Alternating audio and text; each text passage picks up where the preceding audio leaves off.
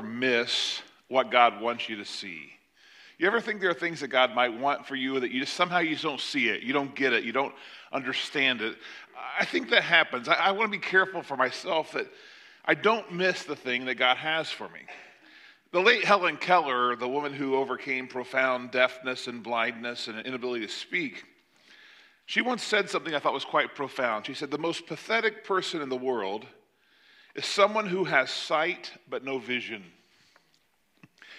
I don't know about you, but with my ADD, a lot of things distract me and they catch my attention, right? I'm one of those people that squirrel, right? Jump onto those other things. But I want to have a sense of focus where I don't miss the thing that God wants me to see. And I want that for us as a church. I want that for you as a person. I want us to have our eyes upon Jesus. Like the old song said, turn your eyes upon Jesus, look full in his wonderful face. The things of earth will grow strangely dim in the light of his glory and grace. You know, I really do want us to see things. I want to see people the way Jesus saw them. I want to see problems the way Jesus saw them, opportunities the way that Jesus saw them. I want to see things through the eyes of Jesus more and the eyes of Marty less. But I wonder, how do I do that? How do we do that? How do we fix our eyes on Jesus as the Bible tells us? How do we gain a new sense of focus? You know, some of you might have been wondering why these last 3 weeks we've been looking at the Old Testament so much in this series on clarity over chaos. Now, there are a couple of reasons why. One of those reasons was that a lot of folks started the new year in a Bible reading program, and you wanted to read through the whole Bible this year, and I applaud that. I hope you're doing that. So you were reading in Genesis, and it made sense that we would study that. But there's another reason to look back. It has a lot to do with what happens when you look in a mirror. Now, I don't know, teenagers sometimes get really close to a mirror to examine acne or to practice kissing or whatever teenagers do. And maybe you get really close to your mirror sometimes, but more often than that, you need to take a few steps back from a mirror. And when you take a few steps back, you see the whole picture much more clearly. And you say to yourself, man, this outfit just did not work as well as I thought it was going to work. Or you think something else when you look at it. You get a better image, if you will, a more complete understanding at a distance sometimes than you get really up close. Now, we live here in this moment we're in, and we barely can understand what's happening around us. We see that, what's happening right now, but we don't have a lot of understanding of all of it, and we have a really poor chance of understanding the future. We have to give our best guess to what's coming. But when we look backwards, we actually can get some clarity. And we can see some things about God, about people that apply to our situation now and the situation that's to come. So Jesus bringing clarity and looking back at how God has brought clarity in the past, well, maybe, just maybe, that will give us some insights into how Jesus brings clarity today and how God brings clarity into our life today. If you have your Bibles or your device, I'd ask you to turn to Mark chapter 8. And I want us to take a look at another interesting text. Just like last week's text, where there are people that read those texts about Babel and those things, they don't really know how to handle that. They have different ideas. This text today, well, it seems like it's inconsistent with other stories we have in the Bible. I mean, didn't Jesus feed 5,000? Here are the numbers 4,000. What's going on in the story? So let's look at it. Mark chapter 8. And let's take a look at what Jesus calls our attention to, what our focus should be. Let's see how he brings clarity into these circumstances. Mark 8 says, during those days, another large crowd gathered. Since they had nothing to eat, Jesus called his disciples to him. He said, I have compassion for these people. They have already been with me for 3 days and have nothing to eat.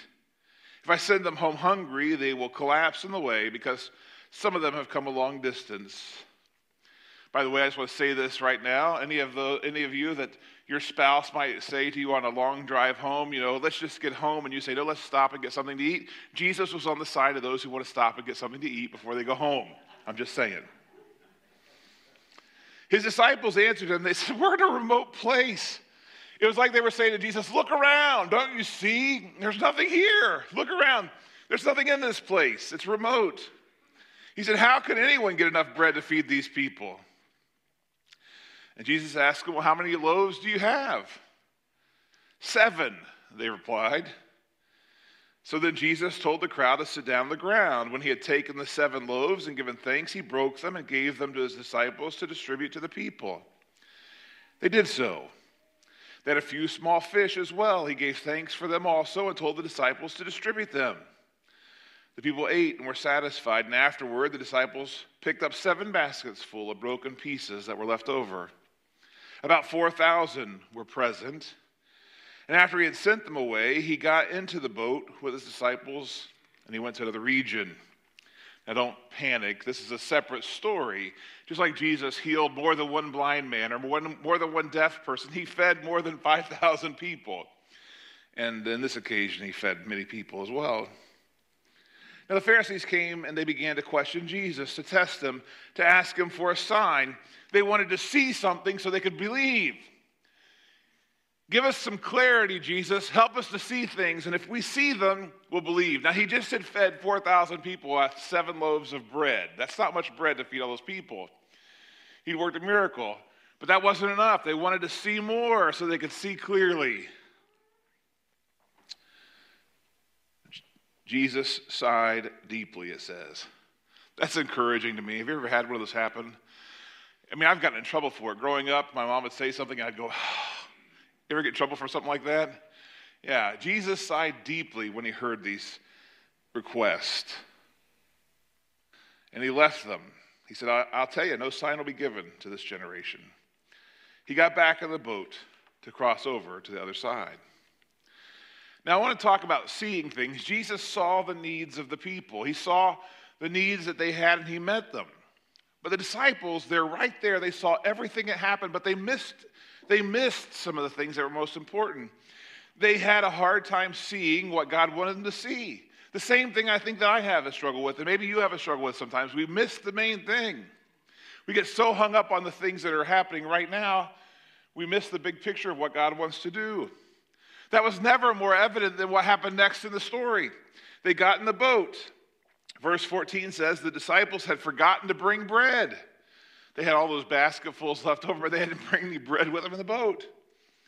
They only had 1 loaf. And then as they were thinking about this and talking about it, Jesus warned them. He said, watch out, be careful.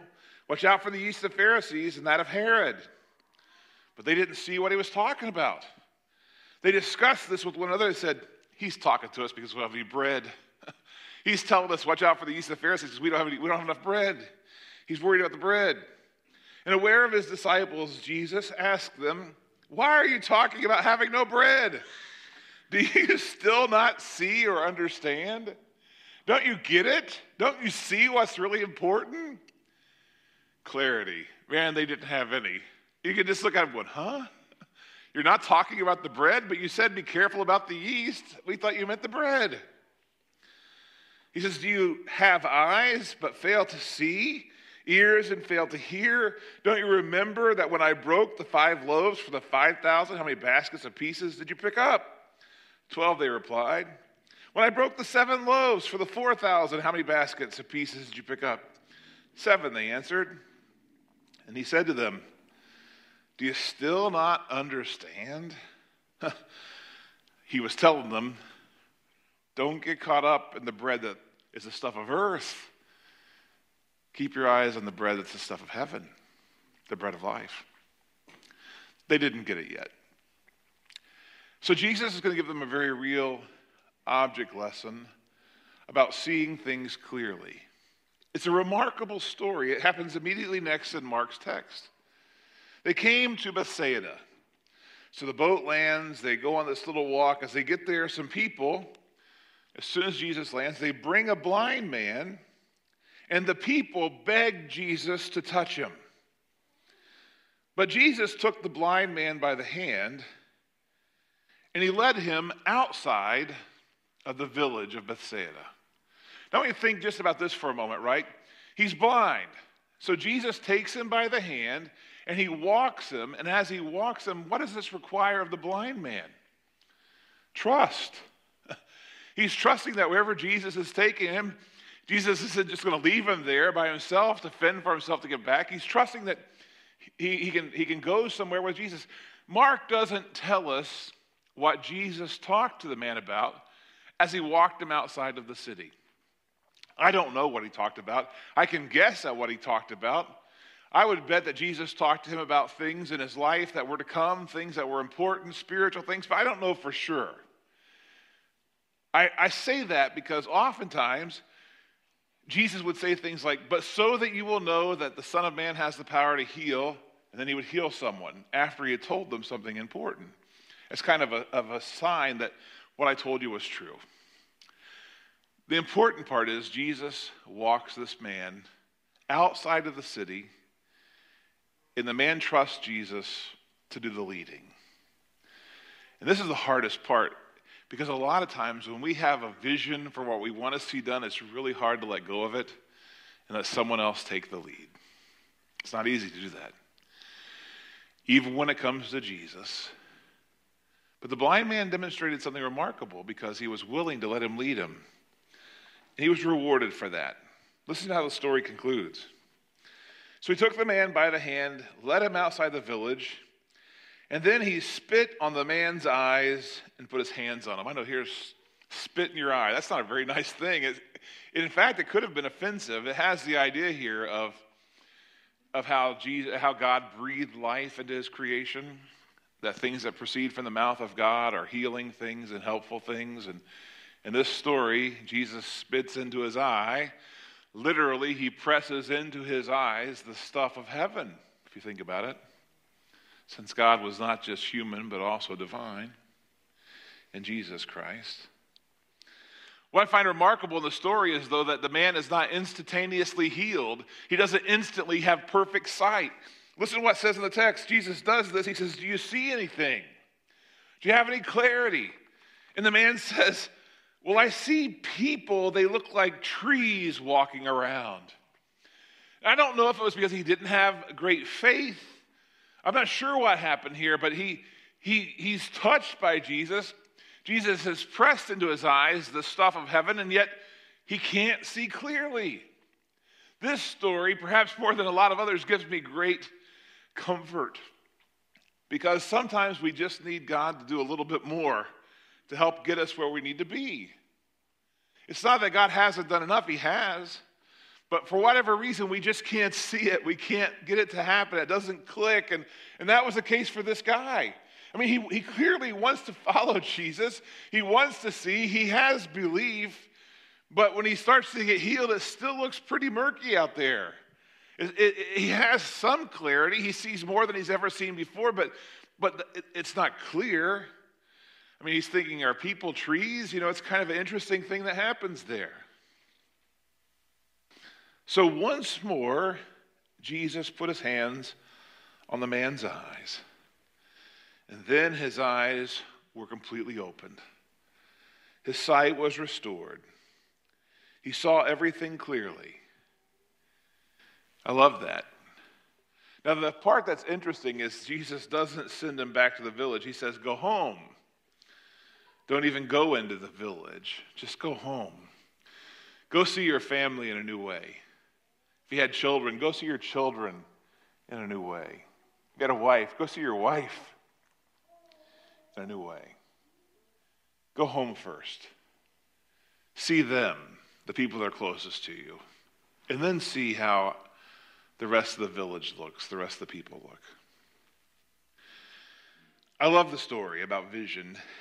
Jesus going to extraordinary lengths to help people see clearly.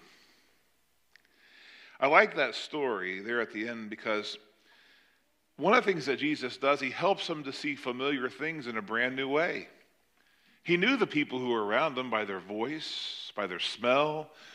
He would have known things about the way they walked. He certainly could tell who people were that were around him by his other senses. They were familiar to him, but he's able to see them now in a brand new way. And I think that Jesus has the ability to help us see things that are very familiar to us in the world around us, but to see them in a brand new way. I don't know if you know this or not, but did you know that there was a report that was done by the Indiana Department of Transportation that says 4,037 cars go by Ogleville Christian Church every single day. That number's down a little bit from a few years ago, so perhaps not quite as many as before. The University of Michigan says that there are about 1.5 people in every one of those cars. I've never seen a 0.5 person, but if you see one, they go by our church every day. If that's true, and I think it probably is, that means that over 6,000 people go by our building every day. Now, granted, I go over it twice or 3 times a day when I go out to do things, and so does Virgil. So we'll say 5,960 some people make trips out there as they go by. Now, one thing I know for certain about all those people that fly by here, and I say fly by because only about half of the people stop at our stop sign. They just go by. So, that happens a lot. But it's still a good thing. There's a lot of people going by our building. If the old adage of real estate, location, location, location is true, we have a great location. Unfortunately, though, because people see the same landscape here every time they go past, they really probably don't focus much on things like our sign or the things that are going on here, because the sign looks pretty much the same today as it did yesterday, and it'll probably look the same tomorrow. And so, because it's the same, it's familiar, they kind of just fly by. That's why we sometimes work hard to get banners and put things up for special events, something new that might catch their eye, and it does pretty good until a windstorm comes along and blows it back down again. Because of that, we have some people who have vision here. There are some folks who have been very passionate about trying to get OCC a new sign. It's a good idea. A sign that can change, that can digitally put up information and announcements every week, a sign that doesn't blow over in the next windstorm, a sign that requires minutes, not days, to prepare, publish, and present new information. What's more, people will actually, those that do, they'll actually be able to stop and they can read 3 or 4 things. And we don't want to just put announcements on that new sign. We want to put the Bible on there, a verse of the day. Jesus said, "My word doesn't return void." Imagine that. If kids on their way to school happen to catch a Bible verse as they're driving by, it's a good thing. Those passionate people have already given $41,600 towards the sign. The project will probably cost, it's estimated, around $75,000. But because of their vision, they see something that could be different. I think that's remarkable. They're going to make a difference. They see the familiar and they'll help other people see the familiar in a brand new way. I want to have us as a church have vision. A vision to see the beauty of what could be, even when a person's life is a wreck, even when things are a disaster. I want us to see people kind of the way that we're coming to see this piece of property in our southeast corner. We found out some things this last year. In late September, we had a tree blow over that was dangerous because of the way that it had fallen, and we had to get a tree company to come in and cut it down so that if one of our kids wandered over there, they wouldn't be injured by the tree if it fell. But when they cut the tree down, you may know what happened over there. As they got in there, we discovered that there were huge piles of broken glass back there. Tons of it, actually. And I have to tell you, and debris and trash, and I'm really thankful because my kids played back there for the last 20 years. They never told me there was broken glass everywhere, or if they did, I didn't listen very well. And so our kids have been playing back there. Now, by the grace of God, no one ever got tetanus, right? But they were back there, so we brought in some backhoes, and they started bulldozers, and they filled one of those industrial-sized containers so full of debris that the truck that came to get it couldn't lift it and haul it out of here. And they had to take the same backhoe and empty some of it out of that container and bring a second one in so they could get it all taken out of here. Well, then as that happened, we started clearing the land, and we decided we should put some soil down to cover up the glass we couldn't get, the little tiny pieces. And the next thing you know, what had been a briar patch and an ugly piece of land became something beautiful. And it's about to get more beautiful. Because some people that just caught a vision for what could be back there just came to me and they said, "Hey, I want to be a part of doing something beautiful on that space." And donations started to come in. In fact, I can tell you today that $80,000 has already come in, and we will have it's already approved. The permit got approved on Monday or Tuesday. We're going to have a brand new little meeting space, shelter house / stage / natural amphitheater out there. It's going to be gorgeous. Sod's going to be laid out there. And that's already done because some people just caught a vision of what God could do in the dump and transform the dump into a space where I want you to know that people are going to come to Jesus out there.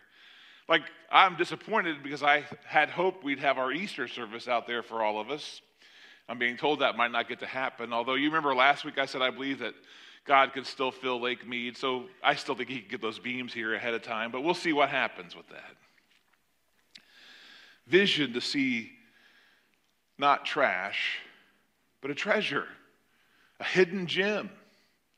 Well, I don't want to just have a vision to see land like that. I want us to see people like that.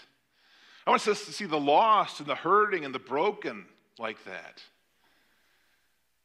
I want us to have the vision to see things not just as they are, but as they can be. I want us to have that kind of vision.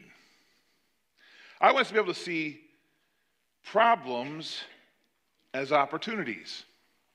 Now, those of you who are seated around the outside right now might feel something every time the wind blows hard, because the windows around us that are now pressing that 50-year mark, well, they're not perfect.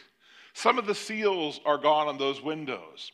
And if you look close at them, a lot of the windows, that stained glass that's up there, we've caulked it in. We've done things to try to make it stay and to do its best, but they're falling apart. They're aging. It's kind of our best-kept secret. You don't really notice it until you're close. But on that Sunday that the temperature was like -6, if you happened to sit under one of them, you felt these really icy blasts that were coming down at you every now and then. So we have to fix the windows. It's a problem, but we'll get it taken care of this year. But it's also an opportunity, something incredible. The same people who made this stained glass window said, you know what we want to do? We want to put in new stained glass.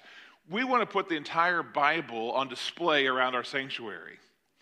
And so at our budget meeting this year, we get this request from folks that are saying, we want to put in new stained glass. And so we're going to replace these windows and then put stained glass panels over them of the Bible. And I can't wait. Like Genesis, the story of creation will be there, and the story of Revelation over here. And I've told them, let's not just do it in sequence, but let's mix it up a little bit, so you're going to get stories out of sequence as they start to come into the space. And the preacher will preach on them.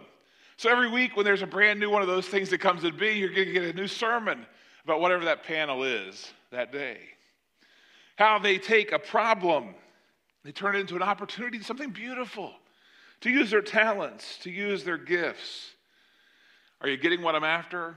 I want us to see things, problems, people, opportunities differently. Not to see them just through my eyes, but through the eyes and the lens of faith. I love our missionaries, and several of them are seeing things in new ways. Virgil's very close to that. I want him to share just for a couple of minutes about some things that our missionaries are seeing right now. If I were to ask you what you're looking for in the signs of a healthy dog, what would you tell me? If you want to know if your dog was healthy, what would you look for? What would you want to see? Well, you'd probably say something like a cold, wet nose. Yeah. A tail wagging all over the place. These are the signs of a healthy dog. Well, I want us to see the world the way God sees it, particularly nearby and far away. I want us to have the eyes that see people who need Jesus. And so I want to tell you a little bit just about our missions program here by asking 2 questions and providing a few answers for those, and then making one great appeal for our missions program. Question number 1 is this: how does OCC support mission work around the world? We support these by our weekly offerings. When you give money, some of it goes to missions, and by designated gifts as people see a need and give to it as well. Under the authority of the elders, we have a missions team here at Ogleville that oversees and directs the selection of those missionaries and the mission projects that we're going to support.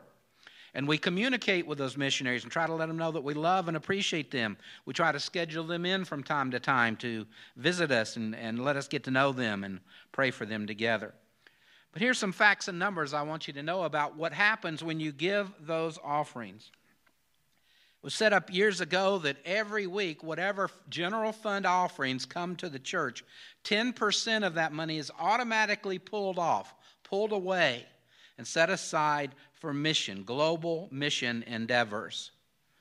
And through that offering, that 10% that's pulled off, we support now 15 mission organizations and missionaries around the world every month with the money that you give.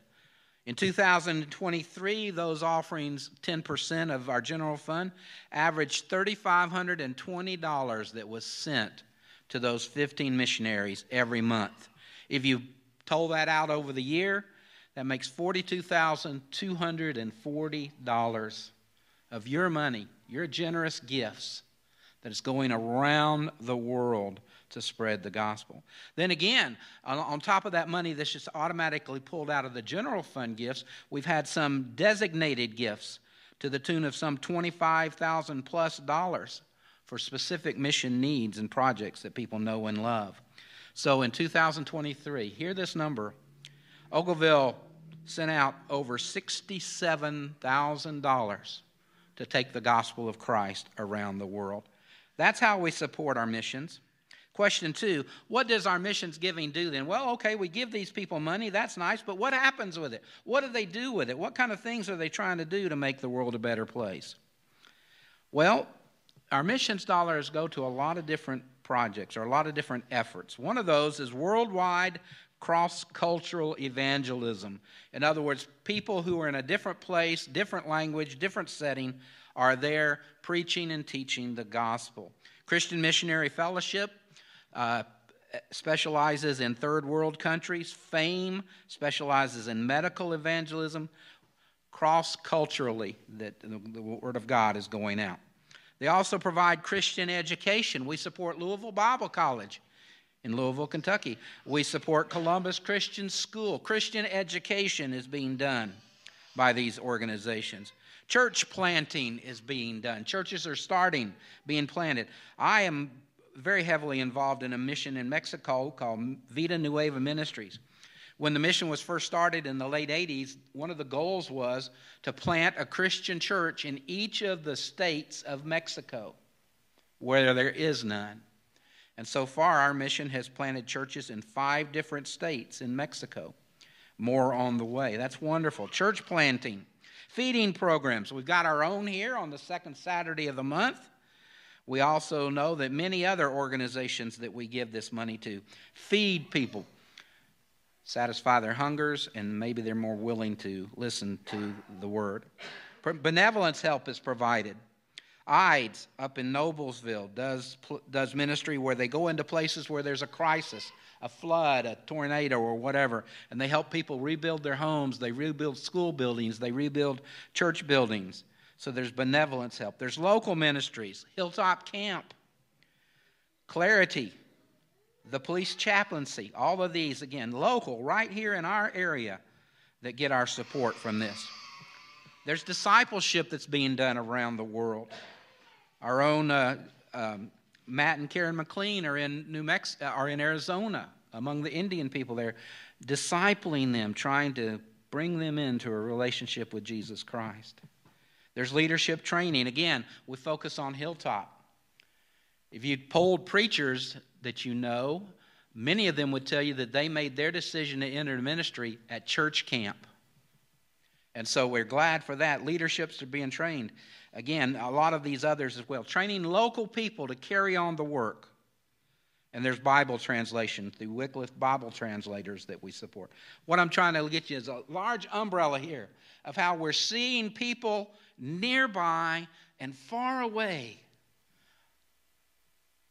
that need Jesus, and we want to do that. 2 questions, some answers. Let me gently appeal to you here to say our best response, along with our gifts, is to pray often for these workers. Many times they're far away from home, far away from their home, far away from their families, far away from what's comfortable. Sometimes they're in very difficult and dangerous situations. Pray for them. When they come, encourage them, welcome them, love on them, dote on them. Send them cards, send them letters, send them text and emails. Let them know they're in your thoughts. And again, we want to pause and say thank you for your generous support of seeing people in a brand new and fresh way, people that need Jesus. Well, we want to make sure that you have clarity about the vision that our church has and how the church is trying to see people, how we're trying to see and use our finances. We want you to see that. And I want you to know something that I think is really remarkable, that we see our responsibility to help people around us. Jesus saw the responsibility to feed and to take care of physical needs, mental health needs, all those things. He did that. And as a church, we're trying to do that as well. There are some other ministries I just want to quickly say that are happening, and I want you to know about them so you can pray about them, and if you need them, you can access them. The church offers help and access to mental health counseling. Certainly, Virgil, Zach, and I do a lot of counseling, but if a person has a deeper need than that, or if it's certain kinds of crises or addictions you fight, we frequently help you get access to mental health care. And the church will provide at least 6 sessions with some Christian counselors in the area to help people that are in a crisis at no cost to the member. It's a gift that we give because we believe in our people. We want to help people who are in need.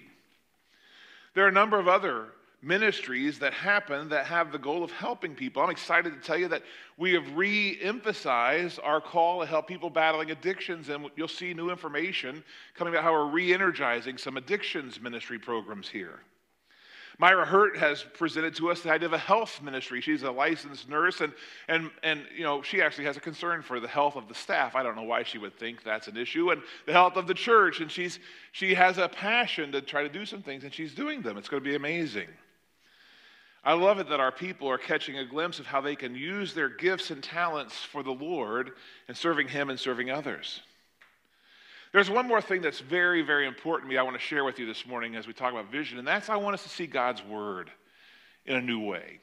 You know, a lot of us have the Bible, and we look at it from time to time, but it's just not something that's as much a part of our life as it needs to be. I've been doing this through the Bible in 100 days, trying to read through the whole Bible. I'm about 11 or 12 chapters behind right now, but I'll catch up, maybe even this afternoon. But as I'm reading through that, I'm reminded again of just how rich God's Word is and how it helps us. And as I've been thinking about that, there's this thing that's coming in late October or early November I want to tell you about because I'm super excited about it. In the book of Revelation, in chapter 1, verse 3, we read these words, "Blessed is the one who reads aloud these words of prophecy, and blessed are those who hear them." Revelation 1:3.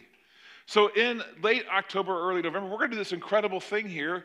We're going to do this live reading event. It doesn't take as long as you think to read the whole book. It'll take about 2.5 hours to do the whole thing. It'll be an intermission. And everything that night is just straight reading the Word of God. When you walk in, you'll hear someone say, "Come and hear a word that comes from the Lord," straight from Ezekiel. And then when you're in this place that night, you're going to hear the reading. And we're going to try to do this other neat thing, and that is wherever it says, "I heard," you'll hear that sound. So it'll be a sight and sound event. So if it said, "I heard something that sounded like thunder," you'll hear thunder.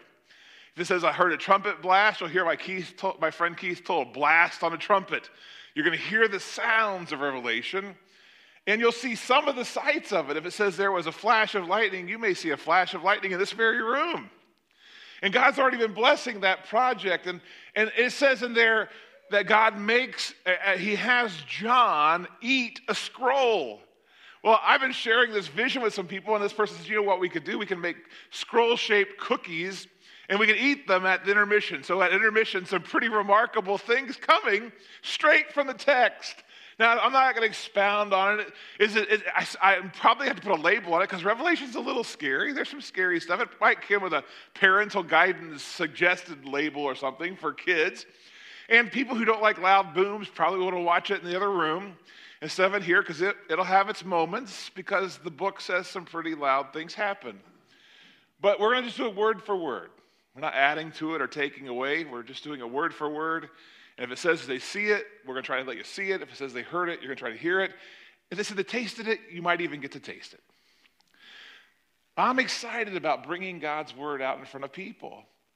I actually think that just reading it and taking the time, for those of you who come for one of those nights to hear the program, I think it'll be changing and transformative to it. As I've been reading through it and getting this thing ready and dividing up who's going to read what and what the needs are going to be and reading through it over and over, I've been struck by something. If you read all of it in one sitting, it's not nearly as frightening. It actually makes a lot more sense that way. But if you just read one passage, that can be terrifying by itself. So we're not going to try to scare anybody that night. That's not our goal. It's not a Halloween scare house. It's just reading the word of Revelation. It's though meant to encourage people and to bless people, because you know what? People need to hear God's word. And we maybe need to hear the fact that while God promises to be incredibly gracious to us, he also warns us that if you don't obey me, some bad stuff can happen. And today, a lot of people don't want to hear that part. They just want to hear all the good parts about God, but not understand the warnings. So maybe it's an appropriate time to read the book of Revelation. Oh, there are a lot of other things I could talk about, but the most important thing on a Sunday morning for you to see is Jesus. So let's close the way that Peter closed out his discourse with Jesus, the way that Mark closes out Mark chapter 8. After all those other things had happened, and they'd seen the man healed of his blindness, they'd seen the 4,000 fed, Jesus now asks them the most important question about their vision. He asks them, how do you see me? You see how I see the world. You see how I see people. You see how I see illness. You see how I see hunger. You've seen all those things about me, but how do you see me? That's the question Jesus asked. It's a question not just for them, but a question for us. We need to answer this question, how do I see Jesus? Who is he to me? This is how it went down in Mark chapter 8.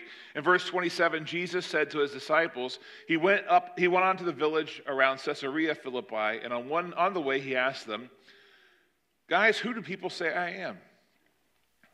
How do they see me? They replied, well, some say you're John the Baptist.